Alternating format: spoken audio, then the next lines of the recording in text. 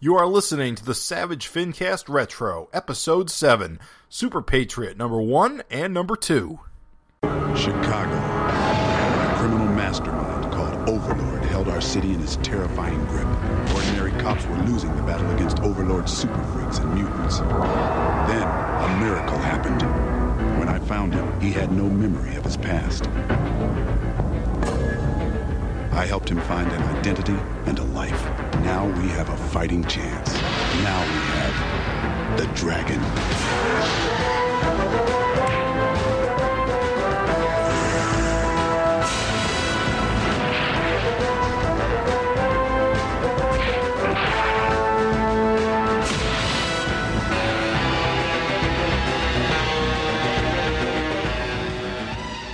This is the Savage Fincast, the podcast that has clack, clack, clack, clack, clack technology arms.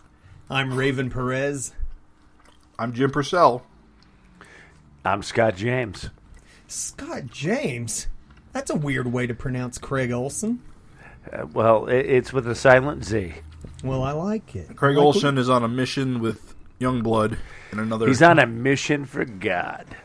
I believe that he uploaded his consciousness into a prototype body that was not fully developed, and the lab boys had to rework it. But once we get Craig 2.0 rejiggered, hopefully he'll join us for some future retro Fincast action. For now, you're stuck with my ass. Yeah, I mean, that's fine. It's a somewhat hairy, but defined enough buttock. Not a pair of testes? It's not like a sack of cottage cheese. From Undernut. So, for this episode, we're going to be talking about a very special mini-series. A little off Jim? beat. Yeah? Real quick. What? If people have never heard what a Savage Fincast Retro is, allow me to just drop it on them real quick. All right, do it. Yeah. That is, you were about to get into the meat and potatoes. All this is, dear listener, is a Savage Fincast Retro, is a special sort of Savage Fincast where we take a look back at issues from the past, already published. They are Savage Dragon-centric, Savage Dragon-related spin-offs and mini-series included. And Jim was just about, I'm going to throw it right back to him, let you know. We're going to be... Beautiful one today. Yep, we're going to be talking about the ever-classic Super Patriot miniseries. Right now we're doing issues 1 and 2. Ooh. And we're going to be doing 3 and 4 in a later episode. Oh. But, bonus, before we get into the meat and potatoes of issue 1 and 2, we got to talk about the context of where we are now in the history of Image Comics. Lay it on us. I love to put this in context. So, this series came out around the time the ongoing began. But even before that, our old pal Rob Liefeld decided he had a story to tell involving our Super Patriot friend in the pages of Youngblood Strike Files. The first of which, the first 3 episodes contain basically it's the story of Die Hard versus Super Patriot. Which is funny, because in a lot of ways, they're both from the same template. They're both Captain America types who have become cyberized in the modern age. So just real quick, I should just explain the story from that story, because that story informs this story. Lay it on us. So if we remember back in the Savage Dragon miniseries, Super Patriot was injured by Mako, had all of his limbs eaten. Correct. He was taken by, I want to say Cyberdyne, but that's wrong. Cyberdata, who is the Cyberforce guys, right? Yep. Mm-hmm. Correct. Gets his cybernetic body. Yep. So in this Strike Files series, he's still in possession of Cyberdata. Die Hard goes in to rescue him, because Die Hard and Super Patriot have history as part of what are the team known as the Allies from World War II. Very old, yeah. Yeah, very old team. In this story, we see a scene from the past where old school Super Patriot Die Hard and Glory are fighting the German army. Yeah, Hitler. They fought Nazis. Yes, they did indeed fight Nazis as a flashback, but basically that's the story of Die Hard saying, this guy's my friend. Well, actually, I got this slightly wrong. Glory comes to Youngblood and asks for Die Hard's help to find Super Patriot, because they're all friends. It's a little weird because in that story it implies the modern Die Hard isn't the goal, isn't the World War II Die Hard, but I'm pretty sure that's not true. So that may be a Youngblood plot point that I haven't ever read. Right. But anyway, Die Hard goes to rescue Super Patriot from Cyberdata.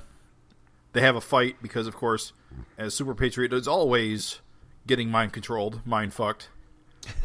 They have a fight. Die Hard wins. He takes them back to Youngblood HQ.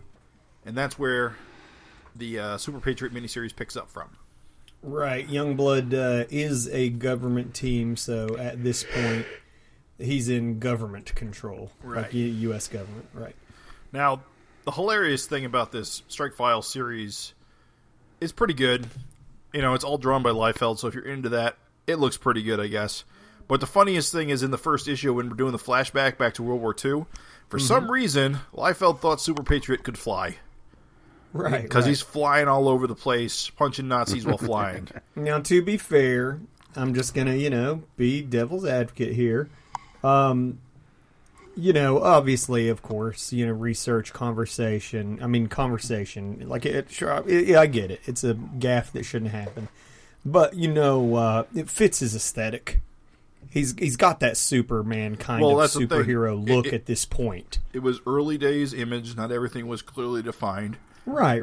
And I think Liefeld may have picked up on the super part of his name. It made him a tactical error. Yeah. Now, on the Savage Dragon Eric Larson fan group, friend of the show, hold on. Matt Hickman wrote in and said that, yes, that was a snafu, and either Rob or Eric explained in one of the letter pages that he just messed up, but for canon's sake, they came up with a serum that Super Patriot had taken during the time to give him the power of flight, but it made him ill or it made him crazy. Messed with his insides. Didn't like it. That damn magic serum. It makes sense. I think, what's funny is, okay, so if you're going to fuck up, what's funny is comics is just a dash of improv. And that as a fix for that fuck up is pretty good. Because if you think about it, Super Patriot is a super soldier, basically. Mm-hmm. It makes sense that if there was something he could take to fly, he probably would. But then they're like, oh, yeah, but it also, too, well, why doesn't he take it all the time? Oh, well, it fucks with his inside, so he doesn't like it, and he quit taking it. He flies with the power of farts.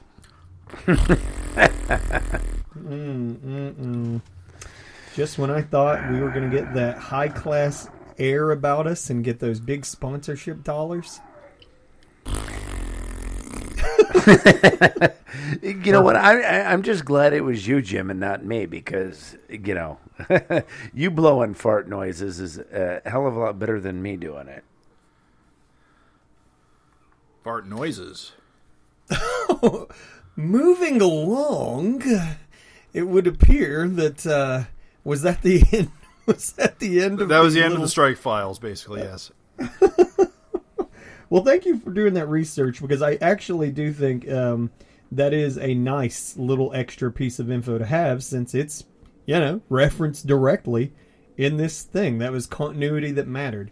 And I also do think that it's really cool when you look back at these old Image books, the play and the connectivity of the shared universe, the shared sandbox. Here we have Die Hard and Super Patriot directly connected. Much in the way that Chapel and Spawn were directly connected. And I don't know. It's neat. It's not a thing I have to have, but it's a thing that I do like about old Image. I thought that shared universe was pretty cool. So, yeah, I like it. It's neat. Yeah, and it does seem like there was more of it back in the early days, which makes sense because they were way more into it then, and there were fewer people to keep track of. Yeah. Less moving parts, like less of a logistical nightmare. Well, I always found it interesting in how they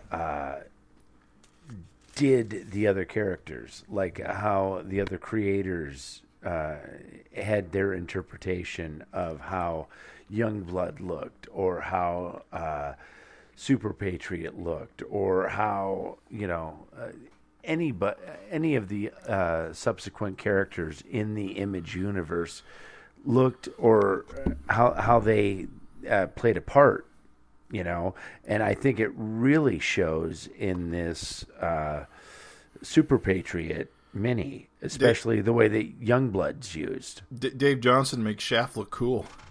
Way cool. I'm looking at Shaft with his arms crossed in that first issue, going, "Yeah, dude, way cooler than anything, and a leader." I got that more out of this than I did out of the Youngblood that Liefeld did. So I got more of a government feel off of this, what Giffen wrote, than what actually the creator had done. And I just like that, how it blended. So, this was actually a series that I totally picked up, art-wise and story-wise. I think this is, if we do just take 2 seconds to talk about, like, this series, I think just in a whole, like, as a whole, is fondly remembered by everyone, I think. Yes. Like, I just think if you were honestly talking about Savage Dragon spin-offs, I mean, goddamn, this is the creme de la creme. I've always said Super Patriot is probably the most viable spin-off character of Savage Dragon. 100%. I would agree. He's interesting. He has a unique visual. He has a crazy past, unlike any other comic character I can think of. Well, he has, to be fair, he has the Captain America past. But what's interesting is it takes that archetype and twists it around by making him a hyper-liberal, by making him a cyborg, a man. It takes the man out of time concept and like does a 180 on it. And I think that's what makes Super Patriot super interesting. I see what you did there. Who, me? Yeah. Yeah. Well, I also think he's got a killer logo, too. A killer logo, an iconic look. I mean, good lord, dude. Yeah, so Super Patriot's a total package. With this series, I mean, my God, you have an all-star creative team. Yeah, we should talk about who made this book. Oh, good lord. It's like you got Larson doing creating and scripting, Keith Giffen doing plotting and storytelling, Dave Johnson pencil and inks. Johnson just killed it throughout the whole thing. Total fucking monster. Oh. Chris Eliopoulos on lettering, and again, you would just be like, oh, on lettering, but like absolutely critical in this series. Yeah, we see a lot of those classic Eliopoulos sound effects in this series. Yes, dude. Yes. Like, still look good, and like I visually associate them with Savage Dragon to this day. Like, the firing, like, Well, they still hold their own. If you put those sound effects in any other book, they would still hold. This is almost like a time capsule, just on art, story, and lettering alone. Coloring is very dated, but man, the rest of it. I'll even go to bat for this coloring. So here's the thing. I get it. You got a lot of early Image stuff going on. Digital Chameleon, right? Color separating. They're still referring to it as color separating and stuff. That's some early-ass digital coloring. However, there are parts that I get it. There's some weird color holds. We'll talk about it when it gets to it. we'll talk about like stuff that just really is a home run and stuff that really falls apart. But I'm going to go ahead and say this. There's some really crummy comic coloring like these days. Like there's a huge push. Not a huge push. I'm not going to act like that. I'm just saying there's a lot of colorists. There's a lot of colorists these days that are afraid to dip into a vibrant palette. And I'm going to say that as you flip through this book, Really, I kind of have the opposite. I think people use too much color these days. That it like buries the line art half the time. Well, I don't mean overwhelming. You're talking balance. vibrance because I'm you've talking got your about hot. vibrance. You've got your neon green and you got your hot pink. Neon green, hot pink. Yes, dude. That's Yeah, the that's vibrance. what you're talking about. Yeah. It's retina burning, vibrant, kind of hot. Right. Yeah, I get that.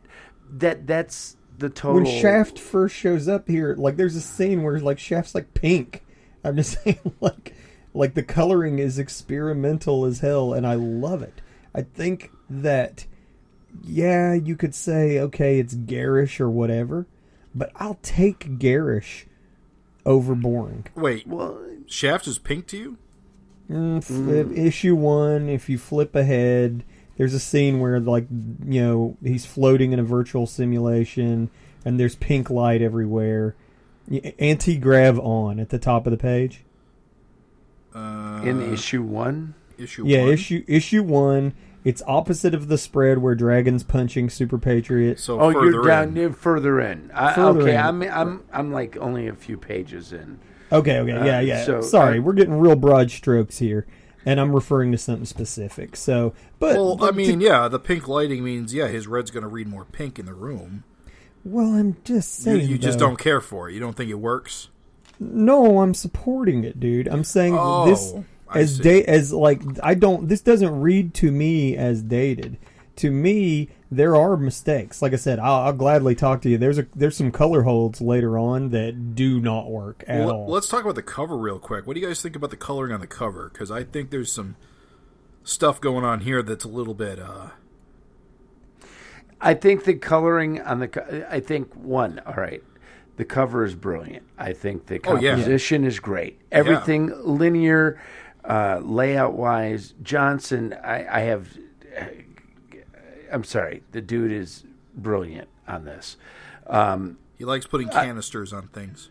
Yes, yeah. Canisters have canisters, but the colors are way too hot for me. Yeah. I mean, look at the mud on those boots. They don't. It looks So- like it wasn't even supposed to be there. The thing about the mud on the boots is I'll agree that the mud on the boots is weak. You can literally tell that like the person didn't mess with the brush size too much. It's almost the same brush stroke. But you got to remember this is 1993. Well, and that's it. And that's This where is cutting edge. Is this digital coloring? Is this? This is digital. This is digital. This is is like the digital, beginning man. of digital, and that's Yeah. where I forgive it because Raven's right. It's an experiment right now. Yeah. They're playing with what can we do digital wise. How can we get brush? You guys talk about how I do textures or how Nikos does textures. This was the forefront. This was It really was. This is them cutting edge going, hey, what can we do to make it more real or give this texture? They didn't have the brushes that I have. No, they Or do that- not. That's just. I'm glad you said They that. had dodge and burn. That's it. Yeah, That's yeah, it. dude. That's airbrush it. and pencil. That's what they had. So for them, this was an experiment. They were playing, going, okay, this is kind of the effect I want to do. How do I do that? Let me try this. And you know what? I don't fault them for that. You won't hear me. Am I wild about the coloring? No. Are there issues? You're not going to hear me bitch about the coloring. The art is phenomenal on this. Yes, I think if it was colored today, it would blow this out of the water. I think it'd be more boring. I'm just going to say I think it'd be less experimental with the palette. Less experimental with the palette, yes, but I'm saying if they revisited it and, I get what the you're art, saying. I completely understand what you're saying.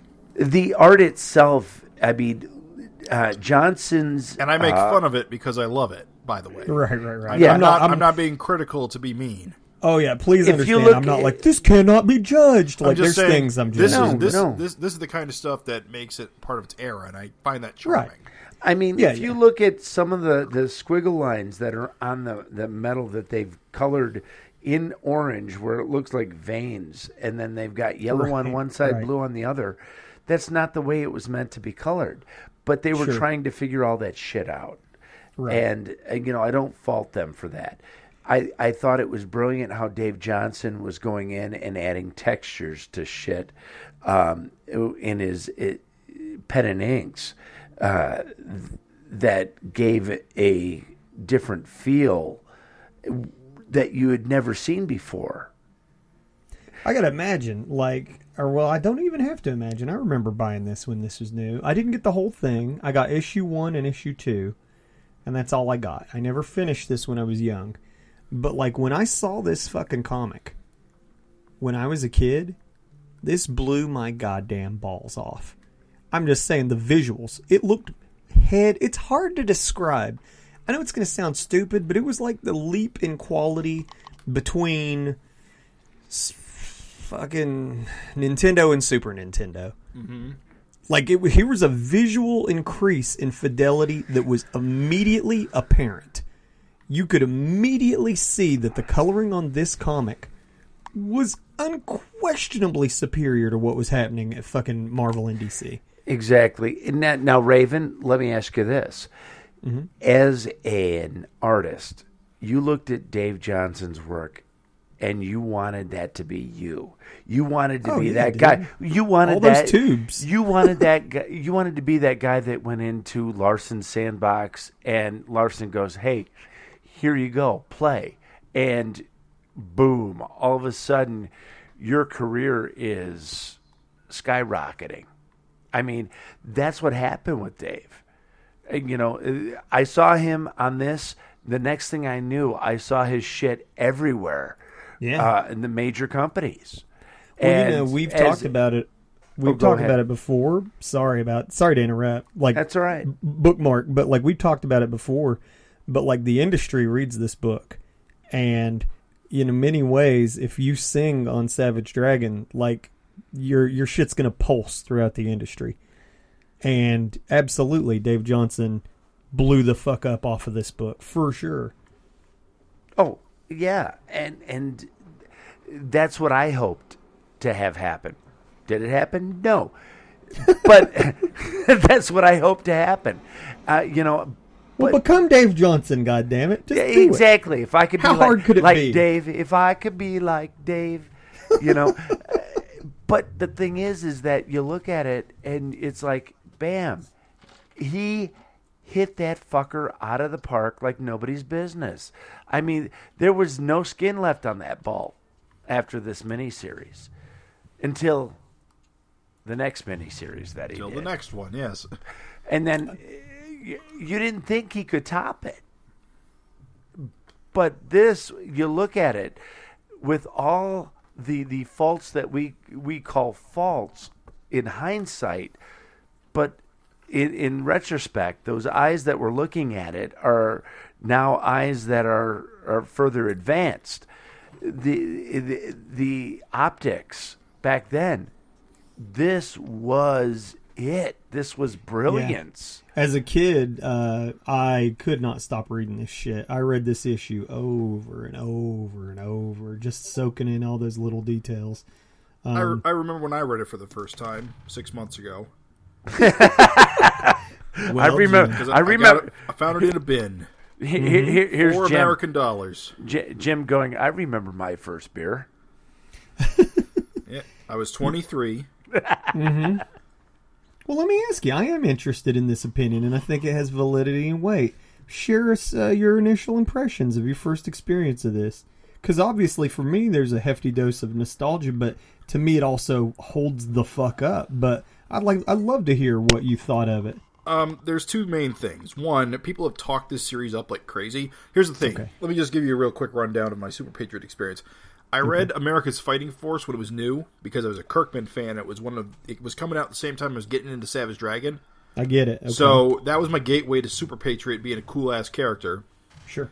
So I read that, and then they reprinted the Liberty and Justice trade, so I got that and read that. So I got that Dave Johnson experience. You saw it in reverse. And then I read the next one that came out, that's name is escaping me, War and Terror, I think, which remember had a super delay, like on the last issue, it took forever to come out. Mm-hmm. And then, I've only just read this first series in the last 6 months. But here's the thing about this series. It looks great. I love it. I'm reading this series kind of looking for... What am I trying to say here?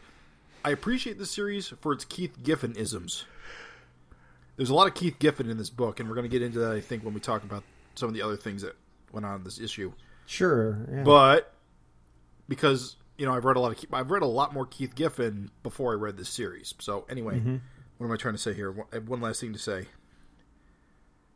Your impressions. My impressions are... Oh, yeah. While this is a visually great series, and it is a classic, Super Patriot is almost a secondary character in his own story. Oh, absolutely. He barely talks until the very, last 5 pages of issue 4. Listen, story-wise, the Kirkman book tops it. Yes. But... That's what I'm getting at, is that the series that I had read previously were much more about Johnny. Sure. And this series is not. Or at least it's not, except for, all the stuff with the flashbacks and him getting control of his life. It's more of a Die Hard story in some ways. Well, this is, I think, more of a story of the whole technical aspect of how he became what he is. Right. And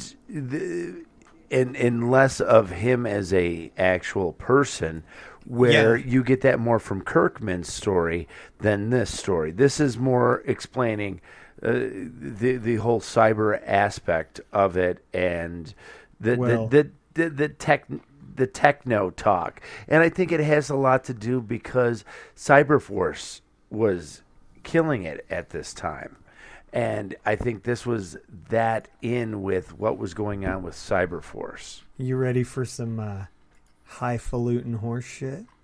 Have at it. Well, get ready, because here's my blistering hot take on this 1993 Diamond. I don't think that this is a Die Hard story. When I read it here, fresh, because see, the thing is I told you, I only got halfway through as a kid. I forgot issue 2. I'm not even going to lie. I forgot issue 2. Issue 1 is forever burned in my memory because I must have read it a million times. I literally forgot issue 2, though. So I only just finished this series. I bought these, Jim, I think at Terrificon. Could have, yeah. I think I did. Maybe I didn't, but I bought them recently. I only just read this year. You ready for my adult take on this series? I don't think it's not about Super Patriot at all. I think this is Frankenstein's monster from starring Frankenstein, except he gets to find his humanity at the end instead of getting destroyed. I think it's a great fucking take on just what Scott said, technology, cyberpunk, man versus machine, all those well-traveled paths. But I think it's a really awesome Frankenstein because the whole time he's like you said, he doesn't talk. He's dehumanized left and right by everyone except his fucking friends. And that's ultimately his human bonds that he made are ultimately what save him.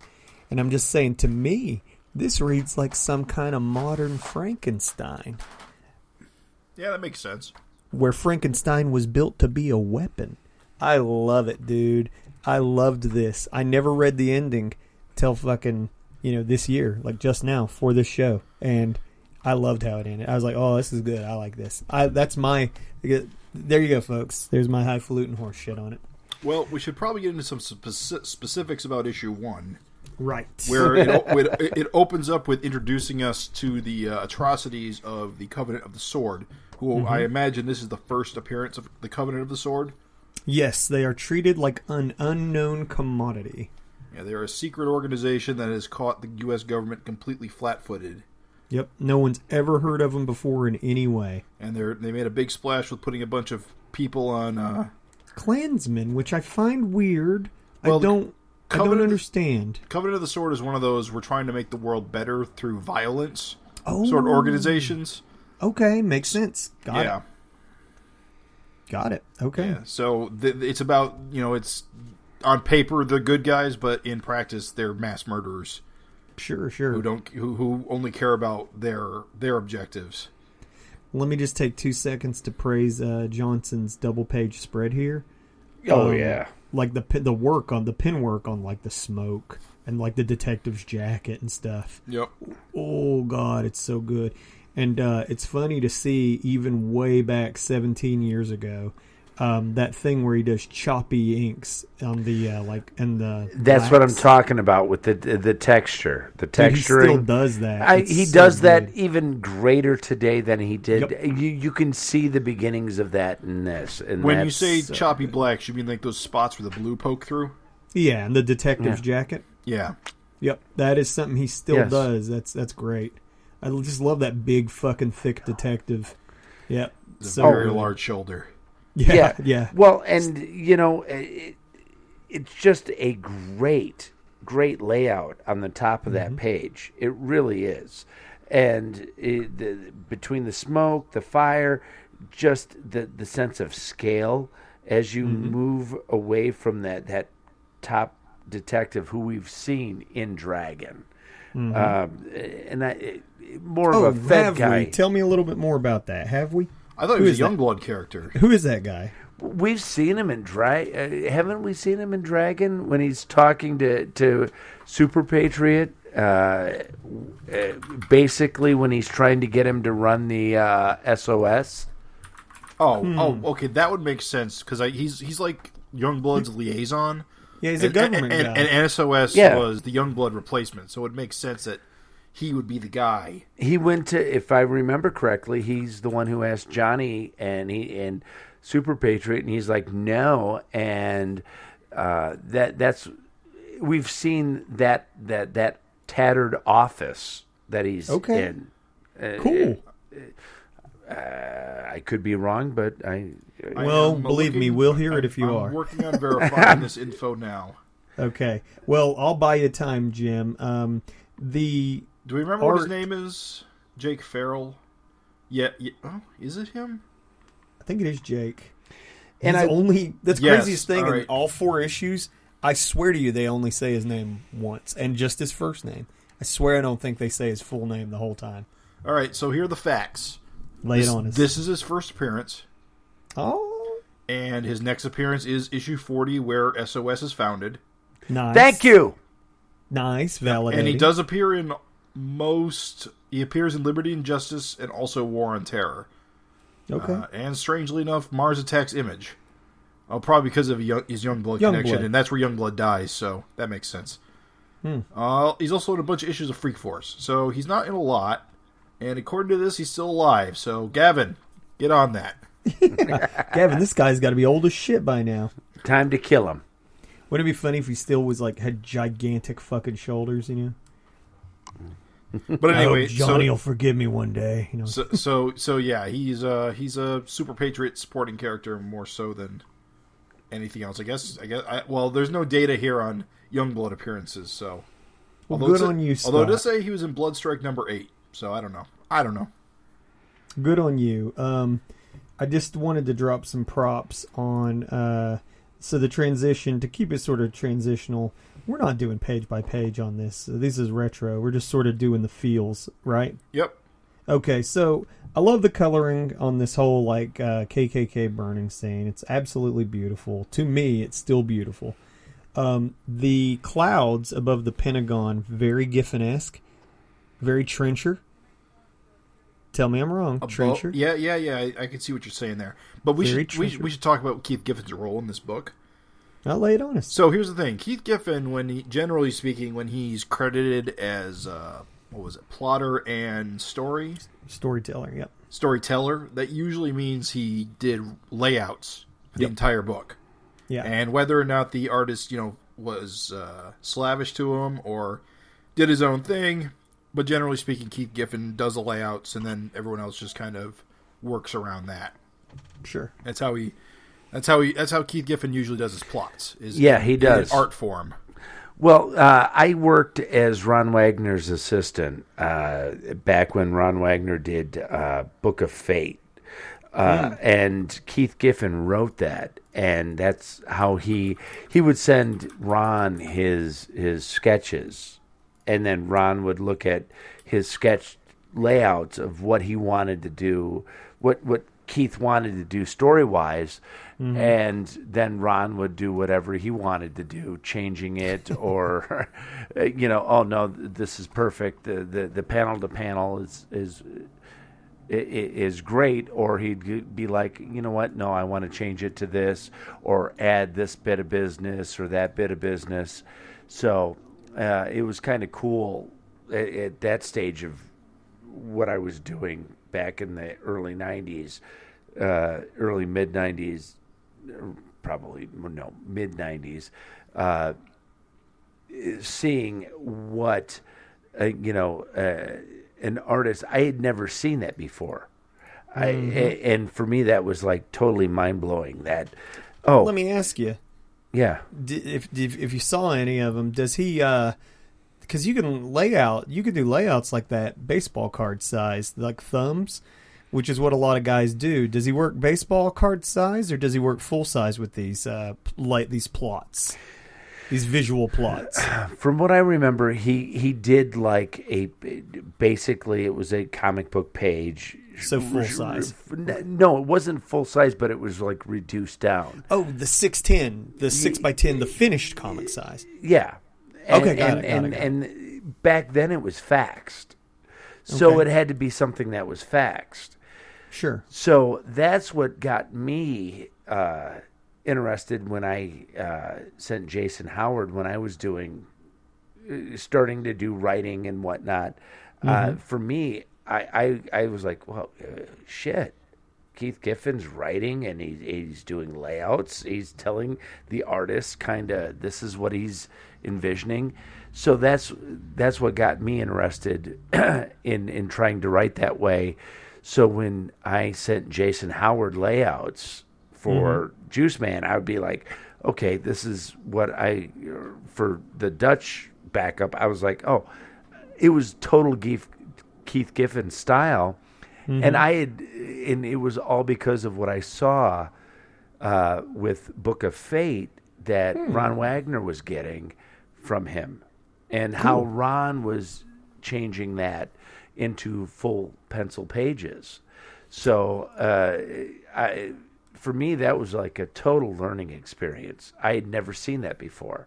It had always been sort of Marvel method in a way, but it's a weird. It's not Marvel. It's not a Marvel method. It's not a DC method. It's a Keith Giffen method. Yeah, he uses it a lot. That's the only way that Giffen does it.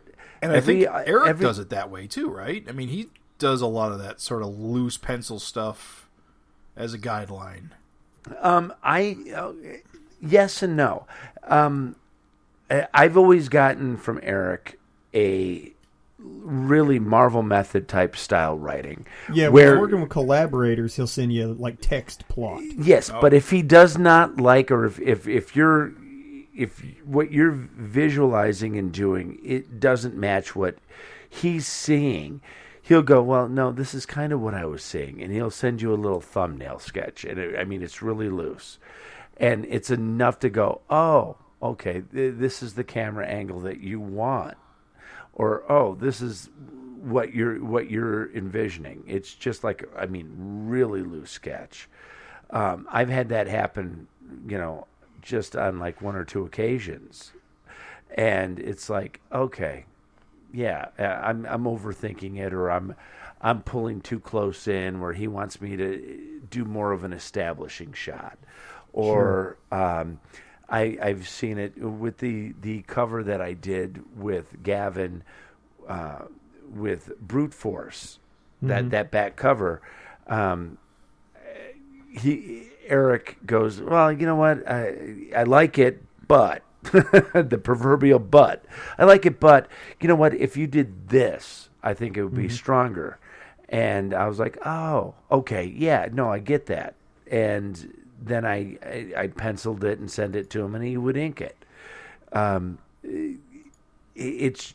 That's the only time I've seen Eric do that kind of Giffen type thing. Now with Francesco, with the She-Dragon, I know that Eric did more of a Giffen kind of esque. This is kind of the story I want to tell. Here's the layouts. I know he did that on Supreme as well. So yeah, he did layouts on Supreme. So it's like a method he can do, but he does very often also for himself. So basically, like, he can create pages a variety of ways. Like, he could do the Marvel method with a collaborator where he's just sending you, like, nothing but, like, just, okay, on this page there's a fight, and on this page people are sitting down at a table, and on this page, they're being a little flirty, but, she gets up and she more of a paragraph in each sentence is a panel. Right. But he can also, just for himself, like, bang out, like, sketching, just sketcheroo, and then he just fills in the dialogue later. And then, which is kind of like, but also too, apparently we've seen him do the third thing where he does the Giffen thing, where he knows what he wants basically, so he's just sending you layouts, and then you as the artist execute the layout. Now early on, I asked him with one of the backups that I did. It was right after Francesco's She-Dragon, and I asked him, I go, "Are you going to lay this out? What am I going to expect? Are you going to lay this out, or is it going to be kind of Marvel method? What am I to expect?" And I think he was burnt out at that time of doing or at least that's the impression I got, that he was burnt out with doing layouts, and he said, "No, this is what you're going to get." And that was, I think, my first backup with Alex. So he goes, "Yeah, no, I'm not going to lay it out. You've got the first pinup. The pinup that you did will be the splash page, and the rest will be, I'll give you some verbiage, Marvel method, and you go from there."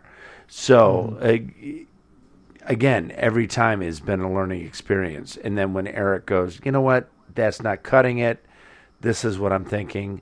Like the one that I did with Alex and Battle Girl and Bud Ugly, I wasn't hitting that splash page the way he wanted it. I was shooting over Alex's shoulder, holding the gun, and he wanted it more of, you saw her full figure, kind of like knees buckled in, kind of distraught, and he sent me a really, really loose sketch, and I was like, oh, okay, got it, not a problem. But the rest of the story he didn't lay out. So like I said, I've seen him do it a multitude of ways, but that Keith Giffen, everybody calls it Keith Giffen writing because that's how Keith Giffen writes. Every time. Let me drag this back to that page, because there's a lot of going on this page that I wanted to say, because I think there's some really cool shit. Just in this one single page. Pentagon, U.S. soldiers at the door, big picture of that technology just spilling out of the ceiling. All right. You know the page I'm looking at? All right. Yep. So what I was saying is at the top you got the clouds, very Trencher-esque, loving it. You got the soldiers standing at the door, and here's a little tidbit that I sort of bumbled across. Listen, Speculation Town, USA, okay? Mere speculation. I'm simply throwing out a hypothesis. So take this with a grain of salt the size of the Rock of Gibraltar. But, so take a look at these soldiers, the U.S. soldiers there. Jim, I want you to say, just, if you had to compare this to any kind of manga, yeah, what's this evocative of? Appleseed. Boom, baby. Headshot. First time. Nailed it. Check it out, dude. Appleseed was published in English by Eclipse Comics in 1992. From 1988 to 1992. And this book comes out later in 93. I'm just saying, you got basically what amounts to 4 years of Appleseed influence on U.S. soil. Now, this is exciting to me because I never would have in a million years made that connection until I started thinking. I was like, wait a minute.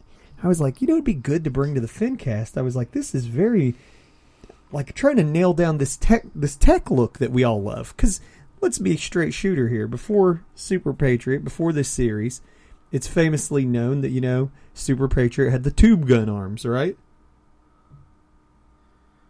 I mean, that's right? Yeah. Yes. Oh, yes. Yeah, his arms would just turn into tube guns. Yeah. And then after this series, even Eric changed the way he drew the guns. So it's kind of cool because there's kind of this weird sort of Masamune Shiro Appleseed influence via Dave Johnson. I'm not saying that's official, folks. I'm just saying the timing's impeccable. That's all. You look at those soldiers, you look at Tech in Appleseed, you look at Masamune Shiro, dude, it's really, Jim nailed it right off the bat. At the same time, I'm not saying anything bad because I think it's a brilliant marriage of U.S. comics and that hyper scritchy, scratchy, detailed, like cyberpunk of Masamune Shiro. Because look at those guns those dudes are holding.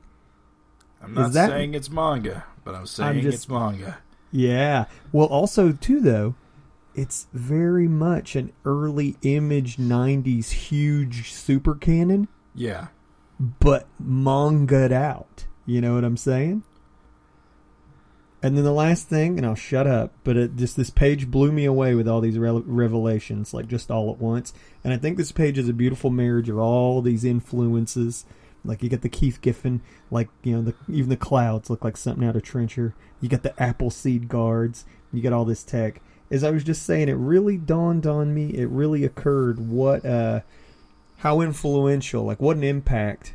Because even in Invincible, having a sub-basement full of technology and spooky things under the Pentagon is considered canon. I just think that's beautiful, dude. Parking in rear. Parking in rear. I just think it's beautiful. I just wanted to say that. It blew me away. As I was reading this, I was just like, oh, dude, yes! So, I'll shut up. I'll let us get back to what we were saying. Well, let's get through issue 1 real quick. So basically, Super Patriot's being held in the sub-basement. They're trying to, deprogram him from Cyberdata's corruption. Right. Shaft is kind of pissed about it because they're being super secretive about it. Yep. And they're highly implying that they're trying to turn Super Patriot into a weapon of their own because they believe Johnny's mind is gone and he is just technology. Right. So they throw him into a simulator. Oh, well, just before that, they throw him into a simulator and some weird things start happening. It shows that he's still... This is the big action scene of this issue, is that it's all in this virtual simulator. And we see all that cool Iliopolis sound effect lettering and check. Yep. Dave Johnson just going nuts with the weaponry and just doing his thing. But we get the weird thing happening where Johnny is visualizing Dragon as his enemy, and he doesn't want to hurt Dragon from their encounter back in issue 3 of the issue 2 of the miniseries. Yeah, I'm a cop, stupid. Yep. And so what has happened is Johnny appears to be stopping himself from going too far because he freezes. He freezes up and he doesn't want to hurt Dragon. So every time in the simulator Dragon shows up in his mind, Dragon punches him in half and basically ends the simulation early. Yep. So all the scientists are worried that if you put him out in the field, he's going to freeze up because he's going to see Dragon or whatever he's seeing and freeze up. Or at least become worthless. Yeah, he's going to be a worthless weapon. Yep. But he still needs to be field tested, so they're going to send him out anyway. Yeah. And then they're going to use him as a retaliatory strike against this Covenant of the Sword organization. Yeah, for operating so openly on U.S. soil. So brazenly. But then we learn that one of the women who was on the council that we saw earlier as part of the U.S. government is also a covert member of the Covenant of the Sword, and all of this has been engineered by her. Right. To embarrass the U.S. government, or at least to expose them as ineffective. It was to actually lure them into the next move, to sort of like humiliate them / lure them into another move. So, this Covenant of the Sword scene, actually, we can, if there's anything we want to say about the coloring here, because it seems a bit different in this scene than previous scenes. Which Covenant of the Sword? Well, it seems very muted until you get to like the yellows, and then the yellows get very bright. Well, when they're sitting there, okay. We've all seen that page with the Covenant of the Sword building and the limo. Right. Eric has recreated that numerous times. That's true. He does reuse that. Yeah, I was going to say, I'm so stupid. I did not pick that up as a visual trope. That's a visually recurring trope. We see that back when there's there's quite a few pages in this series that Eric reuses throughout. Don't we see that when Super Patriot and Dart try to infiltrate the Covenant of the Sword? Yes. In like issue 73 or 4? Yes. Somewhere around there? Yes. Damn, you guys are beasts. That's awesome. Yep. I didn't realize it until you mentioned it, but that definitely was similar. No, it's identical. Perfect. I'll have to check that out. It's absolutely identical. All of the storytelling, panel to panel, is exact. Mm-hmm. So that page is identical to a page, and then you get into the next page where it's more muted color, right? Because they're subterranean again. Yeah, yeah. And for me, that you go from such vibrant color to such muted color, it's hard to. You're like, what's going on? Also, an interesting thing going on with the architecture. It's almost like a church with the arch ceilings. Oh yeah, and the I'm sure that's intentional. Well, yeah, and Eric tried to do that. Well, and Eric tried to recreate that when he had Dragon and Dart as Super Patriot infiltrate the Covenant of the Sword, but it wasn't. You didn't get that same sense of architecture. You got the same sense of scale, right? But not the same sense of architecture. Mm-hmm. In that space. It was interesting to see Eric's take on this, the character that is more of a robotic. Mm-hmm. We saw him. You're talking about the guy with the big ass body and the little like scorpion tail. Yes, and the claws. The one that had Malcolm originally as a child in the tube. Mm-hmm. So does he have a name? Are we dumbasses? I'm sure he's got a name. This guy. He's never named in the series. That's one little nitpick. Is I do kind of wish that somebody, or they even be like Master or something like that. But I don't think anybody's really. I don't think anybody. It's a striking. I thought it was felt just like me. Not a lot of names. You thought it was what? I don't feel like he's named. She asks, "Has the council convened?" And he says they're waiting on you. But we never see the council. We only see this one guy. I think it's the other bug man in the panel, dude. Oh, you mean the other one's floating? Oh, yeah. There are other guys floating. Yeah. Oh. Yeah.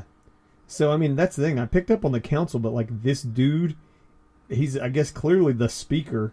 If he's not the leader, he's the speaker. But, no one's named. Is this chick named? I don't think she's named. That's what my next question was. Who's the chick? Well, she's definitely the senator from an earlier scene. Right. Which, by the way, I loved the way that felt like a dumb one-off joke, but it was actually a really brilliant way to, highlight her. Right. Right, when he says, ladies and, he says, gentlemen, ahem, and ladies. Yeah, that felt like a dumb one-off joke. I was like, ugh. And then I read on and I was like, oh, that's genius. Oh, that's the only scene she appears in. I mean, before she gets to her bungalow.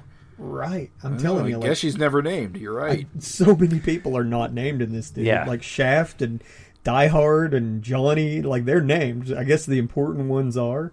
But like, I don't even think they call Data Man, do they? They do. I think they call Data Man, but like that might be it. Yeah, Shaft like is talking to Data Man. He's like, I don't need your attitude, Data Man, or whatever. But like, I'm telling you, like so many of these other people, like the head of the Covenant of the Sword and like the blonde senator, I don't think they're named. Rockpile's named. So right. we should get into Rockpile in issue number 2. Because Johnny gets to this island, and he's supposed to be there to fight the Covenant of the Sword as a retaliatory strike, but he runs into this big, stony-looking guy, kind of a big thing-looking guy. Yeah. And of course, because he's big and strong, Johnny starts seeing dragon in him, which causes him to freeze up, which leads us into issue number 2. Before we jump into issue number 2, can I please just take 2 seconds to say that there's a really super fun little letter there at the end, like where before there's a letters page, because by the way, Stars and Gripes is a funny name for a letter column, but I think it's an interesting snapshot where Eric is talking about all the labor that they suddenly picked up once they started working at Image. Like these retro fincasts, I'm sorry to like slow the roll, but like with letters pages, I mean there's some other letters that I think are just hilarious and great. But do you have the print copy in front of you? I sure do. Yeah. You're the only one of us who does. You got to tell us about the ads before we move on. Yes. After you do this letter. Oh, absolutely. So this letter, the beautiful thing is that he basically is talking about how they picked up so many more responsibilities when they moved from working at Marvel and DC and stuff to moving to Image. And it's just a great snapshot in time because Eric is like talking about like what a hassle it is and how it slowed down books, right? And I was just like, oh man, that's great. What a great little sort of like, time capsule of a sentiment. You know what I mean? But then he turns around and he's talking about like some of the other things. And he's like assembling the team that made this book, right? And he was like, assembling the team of this book has been one of the most satisfying experiences in my career. And he talks about like Keith Giffen and how he talked about what he wanted and, Lobo and the Justice League. And then, he talks about meeting Dave Johnson at San Diego convention. I assume San Diego Comic-Con. And then he says, like, it blew him away, and he knew that he was, like, top of the list when he wanted to make this book. I was like, oh, dude. And then, like, he talks about Chris, of course, and, like, even Digital a Chameleon, which he ties them to, like, Trencher and Lobo. Right. And so it's just kind of really awesome. That letter is really, really great. House ads are also pretty cool on this one because you have Freak Force coming soon. It's the one we all know, the one drawn by Eric. Yeah, Ricochet trademark, Barbaric trademark, Super Patriot trademark, that one. Then you got an ad for Trencher, making the world safe for whatever, right? So awesome. It's that like super crazy drawn, like the one where he's like squatting and smoking. Yeah. Yep. And then you flip it, you got Vanguard is coming. Again, another one we know. Like then you got one for Images of Shadowhawk with Keith Giffen and Alan Grant. Yep, that one looks a lot like Trencher, so if you like Trencher, check that one out. Yeah, exactly. Yeah, that one's awesome. Also, real quick, sorry to bring the letter up one last time, but like I had wondered previously on one of these shows who wrote some of the copy on the early Image ads, and Eric takes some of the credit for writing ad copy. He says, I write ad copy, solicitation copy. So if you liked things like, it's too goddamn perfect and stuff like that was actually probably Eric, is what's funny. But then it has, after the Shadowhawk thing, you have a sweet, basically like double page spread profit ad. So like it's like a little mini poster, which was the thing. Early Image books were full of like posters and stuff. So here's this like pretty badass picture of Prophet in front of a bunch of fucking robots and stuff. It looks cool. And then all these like sweet ass old Image ads. You've got a Topps Trading Card presents Sam Keith's Trading Card Series. You just got this really wicked-ass picture of the Max. And it's like a 90-card series. It says this series includes more than 40 Keith originals created exclusively for Topps. By the way, FOMO, strong at work in the collector area. Bonus, collect all 4 super premium etched foil chase cards. And then you have Spawn 15 with Clown and Violator. It's black and white. And then on the very ass back, you got the cover to Super Patriot 2. So let's talk about that. Beautiful. Let's get into that Super Patriot second scintillating slugfest. Which was the copy on the ad. Yes, I gathered. Right. So we get the back of this stony guy. What did you say his name was? It is Rockpile. Rockpile. Mm-hmm. But the really cool thing about this cover is that gun at the bottom of the page. Mm-hmm. Where you can see like the inside of the cover. I don't know, it's a really cool gun. You know, talking about the gun, do you see where it says Kudzu Tech on the one tube up by Rockpile's shoulder blade? I do now. So Kudzu Tech, I tried to find out what that was for this podcast. Yeah. Forgive me, maybe Scott knows more than I do about this. Do you, Scott? Do you know what Kudzu Tech is? Well, I know what kudzu is. No, but the Kudzu Tech specifically, like why it would be there. No. All right, so here's what I could find. It was dodgy as shit. So, dear listeners, forgive me. I could hardly find anything at all about what the hell that was. Because it appears to, for the listener, just for the listeners out there who maybe don't have a copy or they're driving or whatever, we have a tube. There's mini tubes in Super Patriot, but one of the mini tubes, and a lot of the tubes have stuff written on them like 100 gigabytes or 200 gigabytes or something like that.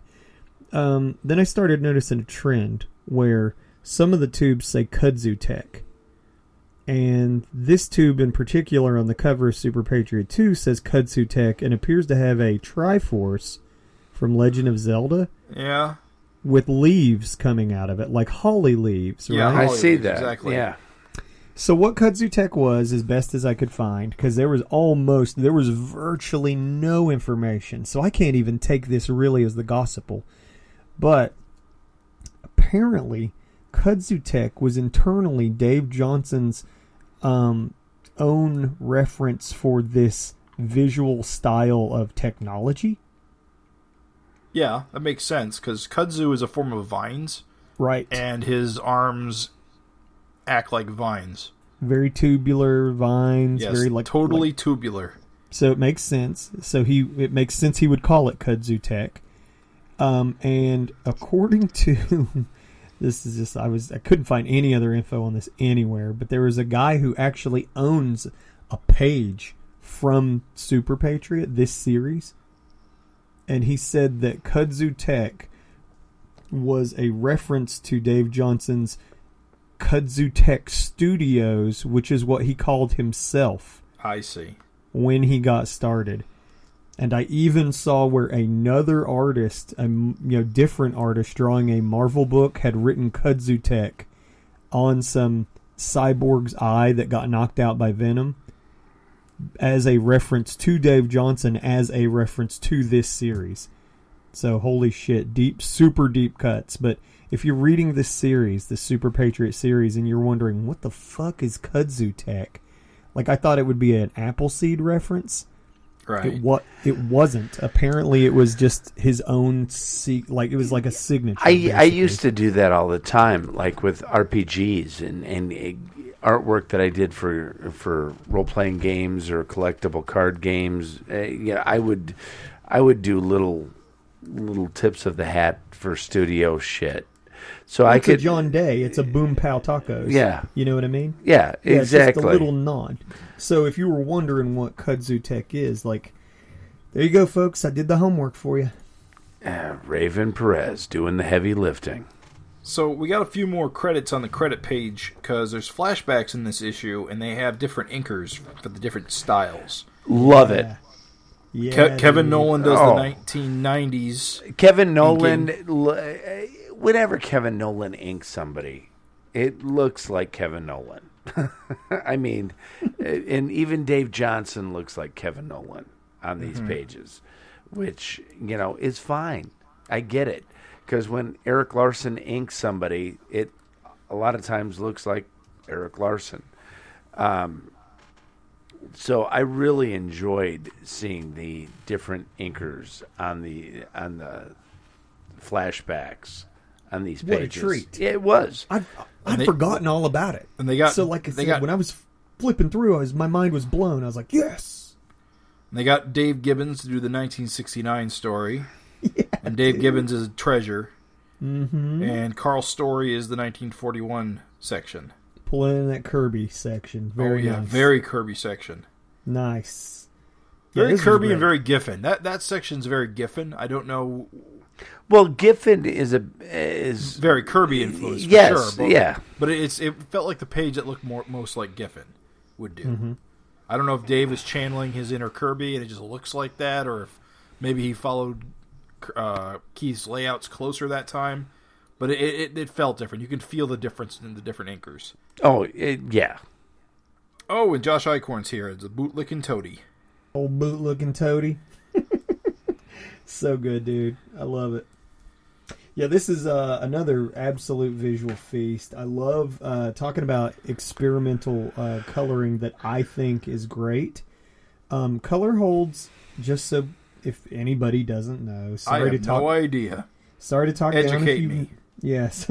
Sorry to talk down if you already know, but it's when something that would be normally just solid black in ink, or, in ink form would be solid black, gets colored, and it's just solid color now.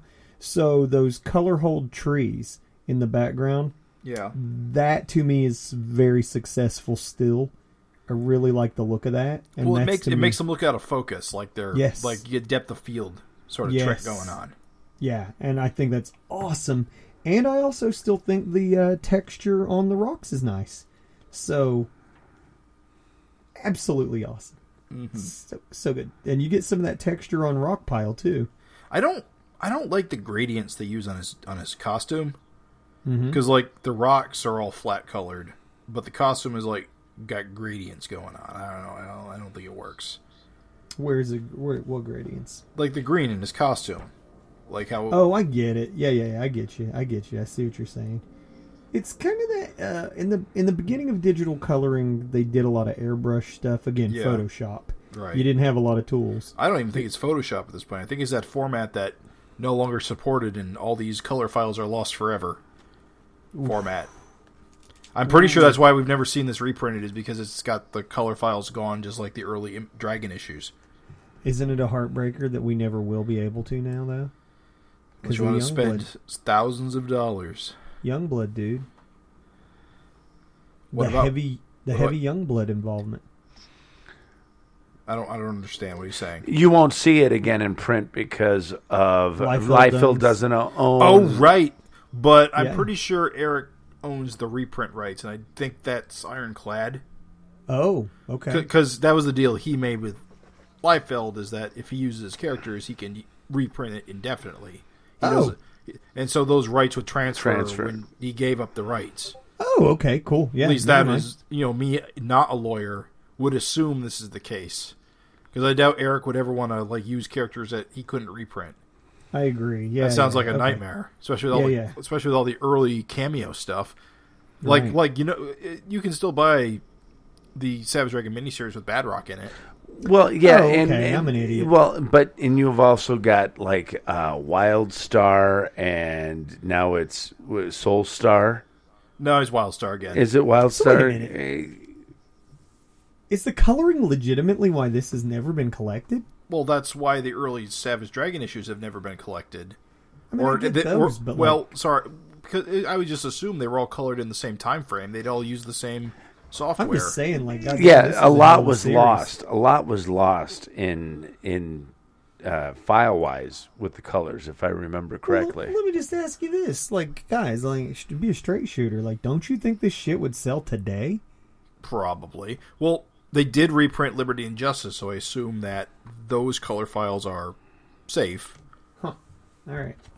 Well, I don't know. we're in Like Speculation City. I It's don't not understand why there isn't why this stuff isn't in print myself. It's just good. Right. It's just what it is. I guess it costs too much is what it always boils down to. Oh, sure. Well, Because you put together you could probably put together a Super Patriot omnibus like stupid easy. oh yeah, there's And sell more than dozens, enough stuff. literally dozens.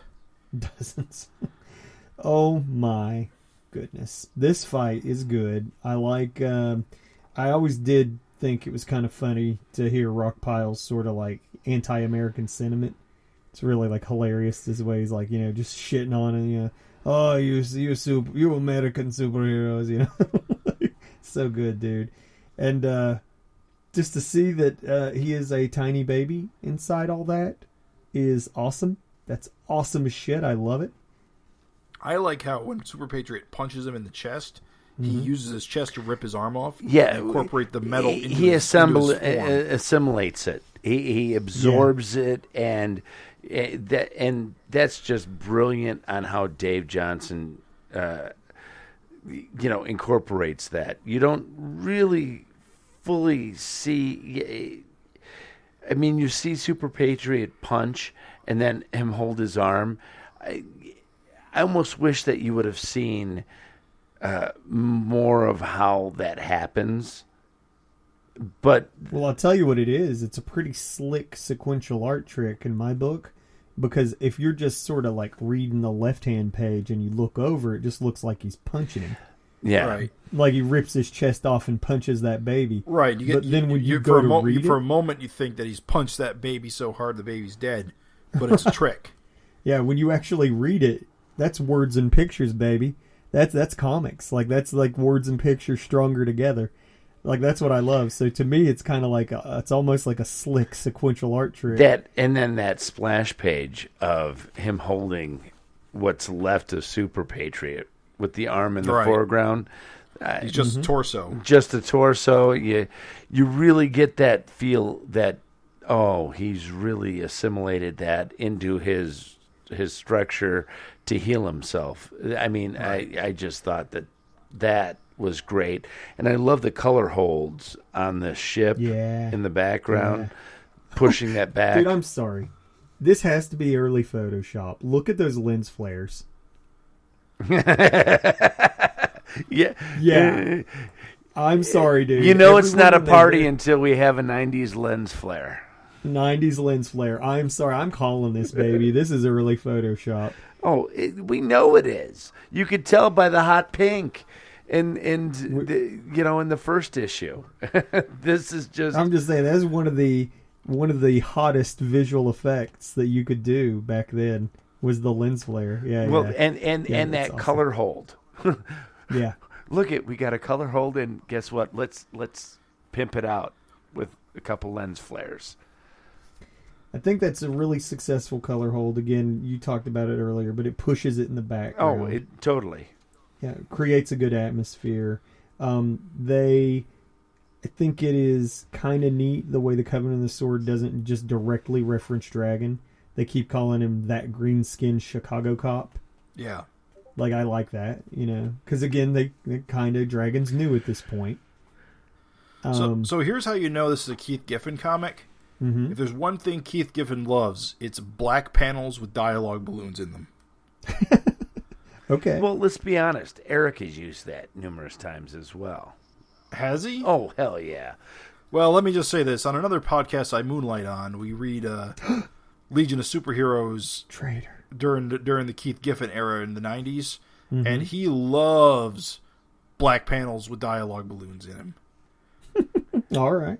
Think about what he's done with, Eric, with after the Fiend throws him down into that chute. Right. Those are black panels, or Yeah. the chimney. You've got what's his name that from Johnny Redbeard, the guy that controls the mines. Mind Brain. No, I can't remember his name. I know who you're talking about. Not important. Keep moving. But you start out with the black panels as he's like, Johnny, Johnny, hello, my porn's off. What's going on, John? Oh, him. Oh, that guy. Right. You know, you've got black panels. So Eric has done the black panels as well. It's a great storytelling. It's a nice way to tell a story, and or a nice segue, I should say. I think there's great sequential art just all over the place in this, because even like on the previous panel where, Super Patriots is on the ground and he's looking at Rockpile, and Rockpile's body is very much Rockpile, but he's just got Dragon's head. Yeah. That's a nice little touch, dude. I like that. Which page are you on? Just the page before the one that we're on. The one before the black panels. No, it's not that page. Yeah. Before that. I'm looking at the print comic. That's Really? Unless it got rearranged for the digital one. I doubt the- it. Hold The on. top of the page has got the guy yelling Rockpile. And he goes, What? Just doing my job, Shermie. Shermie gets a name. But then, okay, let's get him out of here. And, Super Patriot's head's on the ground, and he's looking, and, Rockpile has the dragon head, and then he laughs. It's been a blast. Ha ha ha ha ha. And then it fades to black on that panel, and then the next panel is 4 panels black, and, of word bubbles. There might be a page missing here. Yeah, because I go You missed- straight to Keith Giffen. Yeah, me too. Kevin Nolan. Right. So wait a minute. You guys go right from I suppose this means playtime's over, Yep. to 4 black panels? Yeah. Yep. So there's a page missing. Weird. This is why our illegal downloads are not as good as the real thing, kids.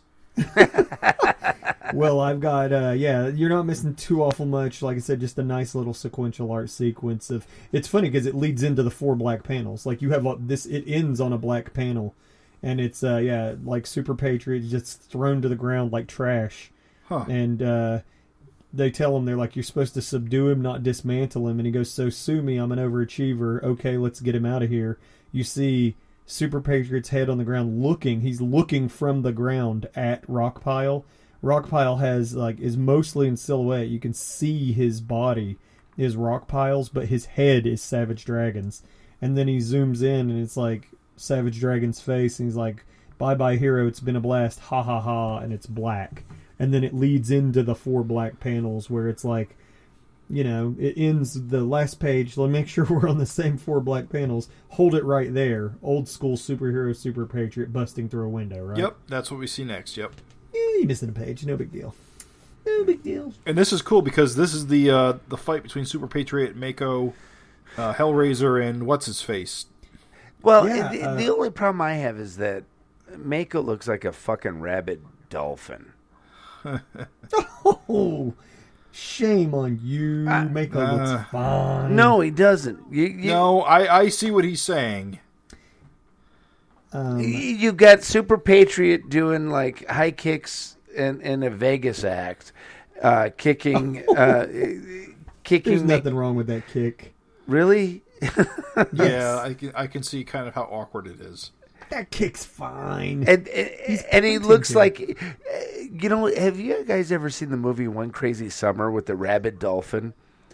No. Yes. That's the rabid dolphin from One Crazy Summer.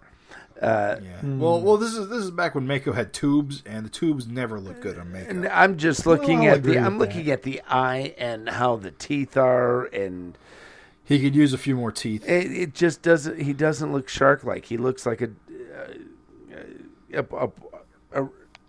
porpoise. I won't disagree that it's not the best Mako. Let us remember that this is 1993. Let us not forget. Let us remember. No, this is actually important. Let us remember that this is 1993, and it is not as easy to Google image search. Google doesn't exist. So even search engines don't have an image search function. It's just pretty much you're searching words and you're looking for Get websites. your zoo books. Yeah, if you were going to search if you want to see a picture of a shark, you better fucking hope there's a website with a picture of a shark on it. Or you can just go to a library, Raven. I mean, listen, dude. If just go to the library allowed you to keep your deadlines, then there, believe me, I'm telling you, trust me. There's a reason why teenagers on Twitter are making art that is better than guys that were in their fucking 40s and 50s back then. It's because having more information at your disposal makes you a better artist. I'm just saying, shit on this shark man if you wanted. I think he's a product of his time. I think somebody drew a shark from their fucking imagination or from a movie. That's all I'm saying. You didn't have the ability to Google image search a shark's mouth, guys. Okay. That's all I'm saying. Because if you'll notice, look how on point, like, the fucking superhero aspect of it is. Like, how badass is, like, that's not Killraiser. Well, Cutthroat? That's Cutthroat. No, right? that's not Cutthroat. That's Hellraiser. Hellraiser. I'm okay. still distracted by the kick. It looks like his leg has been like snapped off and vertical, and the calf is. Scott James, you are the worst. No, I agree. I'm not an artist, and I can tell that leg is not anatomically anything. It's exaggerated for a. It's not even exaggerated. I mean, it's also really tall. Look at Although the size legs are of the deceptively calf long. compared to the head. Where is his ass, Raven? Tell me where his ass is. Anyway. I'm just saying that. Apparently, I'm an insensitive son of a bitch. It doesn't matter. It's going to get eaten by Mako in a second anyway. There you go. I didn't realize. I thought he just had his limbs cut off, but apparently a lot of his chest got removed too, because he's got all kind of like body armor under there. Yeah, he got mauled. Yeah, pretty bad. But then we get to the Dave Gibbons section with the 60s team. Yeah, We get Battle to see. Tank. We get to meet. This is all for first appearance of Battle Tank, who really wouldn't appear again until well into like the 90s. I mean, issue 90s of Savage Dragon, when he came back and his Battle Tank armor was a lot different than we see A lot here. cooler. Yeah, a lot more classic. Here it's like a lot more like over designed. Yeah, it looks more like a cockroach. Yeah. Yeah, the little antennas I'm not loving, but I still think this has a cool charm. But yeah, he looks better in Dragon, of course. I love No how big deal. long long-haired and hippie Super Patriot's gotten in this era, because this is his I hate. I mean, this is the I reject The the hippie the government. Yeah, the hippie patriot. It was Nom, dude. He didn't support Nom. He Yeah. was on the right side of history. And Battle Tank and Big Man are not impressed by his turning into a pinko commie.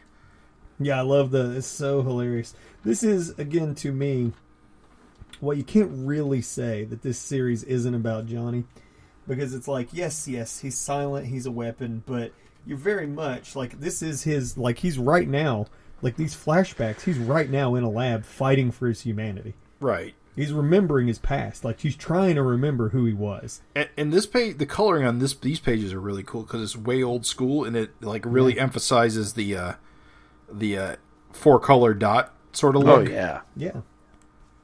Yeah, it's great. These look excellent. These look fantastic. I think the coloring is better on them than on the Kirby section. I don't know if I love the coloring on the Kirby section. No, the Kirby section coloring is a little too poppy. I think pastel. I think if Eric had done this in the modern age, he would have gone full on like off center Yeah. color. He would have done a lot Yeah. Oh, different, totally. better. And I think that would have fit this perfect. Mm-hmm. You know, I do like the inks. I do like the story and the layout of it. You're right. The color, I think, distracts from that. Where It's too bright. Yeah. It needs to be more faded. Yeah. If it was more of what Eric has done in the past with that. But wait a minute. We got to remember, though. We got to bring this back. I'm sorry I keep bringing this up, but remember that Photoshop, Scott, it didn't have layer effects and shit like that back Oh, then. that's right. Remember that even layers were an innovation? This is true. Is that not incredible to even I think know. that, like, you? And Oh, my well, God. and you know, we look at it now, Raven, And we think about what he's doing or what Eric has done with even, I'm thinking of... Wait, how do you even digitally color without a multiply layer? I mean, you still can... I think I'm wrong. Like, in 93, they must have had layers, but, like, you didn't have layer modes and settings. A lot of them set used a layer to to multiply. I believe a lot back then used to cut and remove, like... Yeah, cuts. Cuts. You would use the gradient tool. Yeah. And you would get rid of areas, too. Lasso. I just think of what Eric has done in, like, flashbacks with Dark Knight and Super Patriot. And I think that kind of coloring style would just kill this. Oh, yeah. If they re-released this, that would be a must. Yeah. Like an absolute must. And by the The way... SS Dragon. Oh, yeah, you knew where I was going. Well, you mentioned the Frankenstein story thing, and that this whole sequence is a Frankenstein story. Absolutely. Yeah. I'm telling you. He flips the switch and the monster gets up. And it's fucking SS Dragon. At It's least cool, in dude. Johnny's mind. I'm telling you, that's some highfalutin shit, okay? I get it, it's hoity-toity and it's fartsy-artsy, but it's kind of like if you want to think of it, I'm sorry, join me on this artsy-fartsy, like, real quick. Like, the whole time he keeps facing a hero and he freezes, and then when he's like, trying to find his humanity, it's like, dude, you, like, at the end, at the end, I don't want to spoil it, but it's like, yeah, like, you're a hero. Like, you know, come on, dude. Like, you're Johnny, you're human, you know, come on. You're not a weapon. And, like, I'm telling you, dude, the parallel. You're Johnny Human, man. You're Johnny Human. So, yeah, it's good. I will say, don't you guys think it looks like there's some kind of weird stuff going on with the computer screen? Something felt a little weird. Like, Super Patriot looks weird in that tube. Well, he's all busted up, but these memories he's been having is causing a feedback loop. No, I meant artistically. I mean, Oh, it's- you're talking- It's like digital. It's like it's weird like, and digital. Doesn't he look pixelated compared to everything else? very much so. Yeah, it's weird. It look how sharp the dude drawn just to his left looks compared to him. It's kind of a little weird. Yeah. I don't know. But yeah, we're talking about the lab scene after the last Right. flashback section. Yeah, IE shut it down. Down. There's a lot of weird transitions, especially with the colors, but I think that has a lot to do with what they were doing color-wise and trying. And it makes me wonder, how many people did you have coloring this? Were they all assigned a certain page, especially page count, especially if you're dealing with different artistic styles? You know, you're going to do this. Let's see. Hold on, let me take a look at something. We got Laverne credited in this one. Is Shirley... Yeah, Laverne did the other one, yeah. Schlemiel Schlemazel. I knew you were going to go for it. Where's Squiggy? Lenny and Squiggy as well. Wait a By the way, minute. Jim, these guys absolutely are the council, because if you look at the panel where the senator is talking to the speaker, once again, I guess, of the council, there's two more dudes just like him in the background. Okay. So they've Yeah. got to be the council. Like, there's all those floating dudes. Yep. Can you imagine choosing to be that fucking thing? I'm sorry. Can you? Don't you want to be a higher life form? I mean, can you imagine? I'm just saying. All can you gotta do is imagine? cut your dick off. I was just thinking, I'm sorry. No, I think I like... Yeah, no. Having fucking legs. No, I like coitus. It just looks like these guys couldn't fucking exist outside of that tube. That's all. No. Like, it looks like they have pretty much gone whole hog on just being in that little chamber. I don't know. Maybe those things can fly. Maybe I'm Let me stupid. hover. gently touch you with my iron spike. You know, let me caress you, Senator. Yeah. Mm. I think those might be holograms. Those light tubes. They may not actually be in the room. I think they're in the room. That's just me. I'm a little confused. There's a story beat that confuses my brain just a Okay. bit. Help Hit me with out. it. I'll explain it to you. Yeah, help me out, fellas. I'm a little hurt here. Or not hurt, but confused. So the senator tells the lead of the council that she has a great idea, that she's going to, delete the trauma. So she's going to get rid of that pesky savage dragon problem, which as we know story-wise is actually Johnny's fight to regain his humanity. Right. And then he goes, "What do you suggest?" And then, it's kind of like when we flip over, we see this cat talking to the head of the government there, and he's like, "Oh, sigh, a worldwide override. Their message broadcast on every frequency. What a disaster!" Right, they're broadcasting the images of Johnny versus Rockpile getting beaten up to get his ass beat Okay. because he's all dressed, he's all decked out in the American flag, so it embarrasses the United States government to have their hero get his ass kicked. Got it. Get it. I didn't realize that. Okay. I'm stupid. Yep. That makes nothing but sense. That was literally their whole But that's thing. only part one. Part two is sending Johnny to kill all these fools. Right. Got it. Okay. Yeah. I was like, I saw the 4 panels of him getting beat, but I thought he was just watching Johnny get beat. But then he's like, yeah, they're broadcasting. I get it, dude. Okay. I'm stupid. All right. Thank you. Appreciate it. It's good to talk these over with people. All right, By the way, they give this guy a name. They say who he is. He's with Bloodstrike. oh yeah, he's a member of Bloodstrike. Yeah. I don't recognize him. Didn't they say Cabot? Is it Cabot? Oh wait. Oh, Sentinel. Oh, it's Sentinel. okay. Yeah, I didn't think it was Cabot. Cabot. I think shows up later. Yeah, he's Sentinel. Sentinel. Okay. By the way, keeping up the Frankenstein motif, we see Super Patriot at the end of this again on yet another operating table, Getting rebuilt with with even more canisters. and he's got the Covenant of the Sword logo on his chest. So that's a lead-in for the next one. Yep. Next issue, Return to Sender, which we will talk about on the next episode. But before then, Oh yeah. is there any letters on here you care to talk about? There is. Hold on here. So the letters section is largely just, kind of fluffy wuffy. There is one thing to note. Legendary letter hack Olaf Beamer weighs in. So that's a name that, thanks to Michel Fife, is more on my radar, seeing his letters, from all these years, 17 years ago, his letters. And so he's writing in. So Olaf makes an appearance in the letter section. But for the most part, people are pleased. There's a really hilarious. There's 2 hilarious ones in the next 2 issues, so I'll be sure to talk about that. But for the most part, people are stoked and they're happy, and they're just sort of talking about how much they dig it. And he's just talking about Vic Bridges. There's nothing especially mind blowing to pull out of here.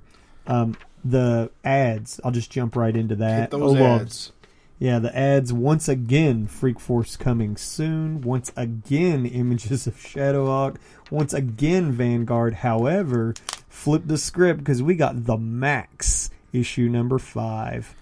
So it's a beautiful image. The one of Max, with just ribbons exploding off of his back and Julie sort of falling backwards towards the reader. Such a great image. And then once again, we have an ad for Spawn 15. We've got another ad for Prophet, but this is a single page where it says he's come to settle the score. And this one is drawn by Chris Alexander and Rapmund. I don't know, but it's a guy doing his damnedest to look like Liefeld. Then you got an ad for Trencher number 0. This ad you probably have in your mind. If you think for 2 seconds, you'll remember. I do, yes. Solid black. Says fat chance of that ever happening. And then it says, but we're up to issue 5 and still only except you're not. It says we're up to issue 5 because there is no issue 5. Still only $1.95. Check us out. There are only 4 issues of Trencher plus a couple of crossovers. And then the back cover, another pure text ad, just black with the Savage Dragon fin. It says Eric Larson writes, Savage Dragon 5. Poster insert by Adam Hughes. So, it's a good one. It's classic. So absolutely great. Any last thoughts about Super Patriot 1 and 2? Loving them. Loving them. The artwork is stellar. Knowing what they were dealing with color wise, you can forgive a lot knowing the era. It would be interesting to see what they would do color wise today. Oh yeah, totally agree. I think there would be so many more textures, so many more things going on. But you gotta love the hot ass pink and neon green palette. Yeah, I'm just gonna say I think the art is timeless. I think the art is timeless, and I think the colors are a product of their time. But I think they are a more charming. It's more. It's more win than it's more hit than miss. That's what I was trying to say. It's more hit than miss. It's a product of its time to be sure, but it's more hit than miss. And I think that you asked my opinion on just those two issues. I think that is fucking one of the greatest first issues in a miniseries. Fucking put ever. Johnson on the map. Yeah, I think that first issue will hook anybody. Well, and I'm a firm believer that this series put Dave Johnson on the map. If it wasn't for this, I don't think we would have the Dave Johnson that we have today. If he didn't do Super Patriot, he would not have. He would not be where he's. Well, maybe he would be, but I feel this really escalated his stature as an illustrator.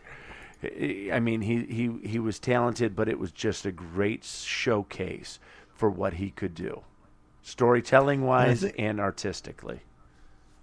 I think that first issue was absolutely insane and perfect as a hook and for a miniseries, and I think that second issue was strong as hell with all kinds of, with the 4 surprise guest flashback artists.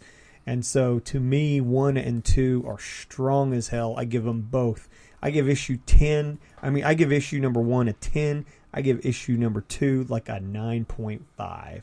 So, fucking I couldn't agree more with your rating on that. I would say that you hit the pocket with that rating right on the head.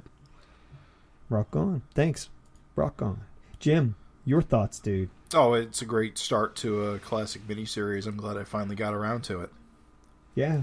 I would say must read for any Dragon fan, honestly. Oh, agreed. Must. Oh yeah, this is one of those essential miniseries. It's not like Wildstar, which is like ancillary at best. This is if you're reading Savage Dragon from the beginning, this is essential. Oh yeah, you got to. All right. Well, thank you so much, Scott, for joining us, filling in for Craig Bott. And thank you, Jim. As always, it is absolutely incredible always talking with you, Savage Dragon stuff. Thanks for helping us out, Scott. And thank you, listeners, for joining us. Join us next time. We're going to do Super Patriot 3 and Super Patriot 4. Bring this bad boy to a conclusion. So thanks, everyone. Thank you so much for listening. We out. Thank you, guys.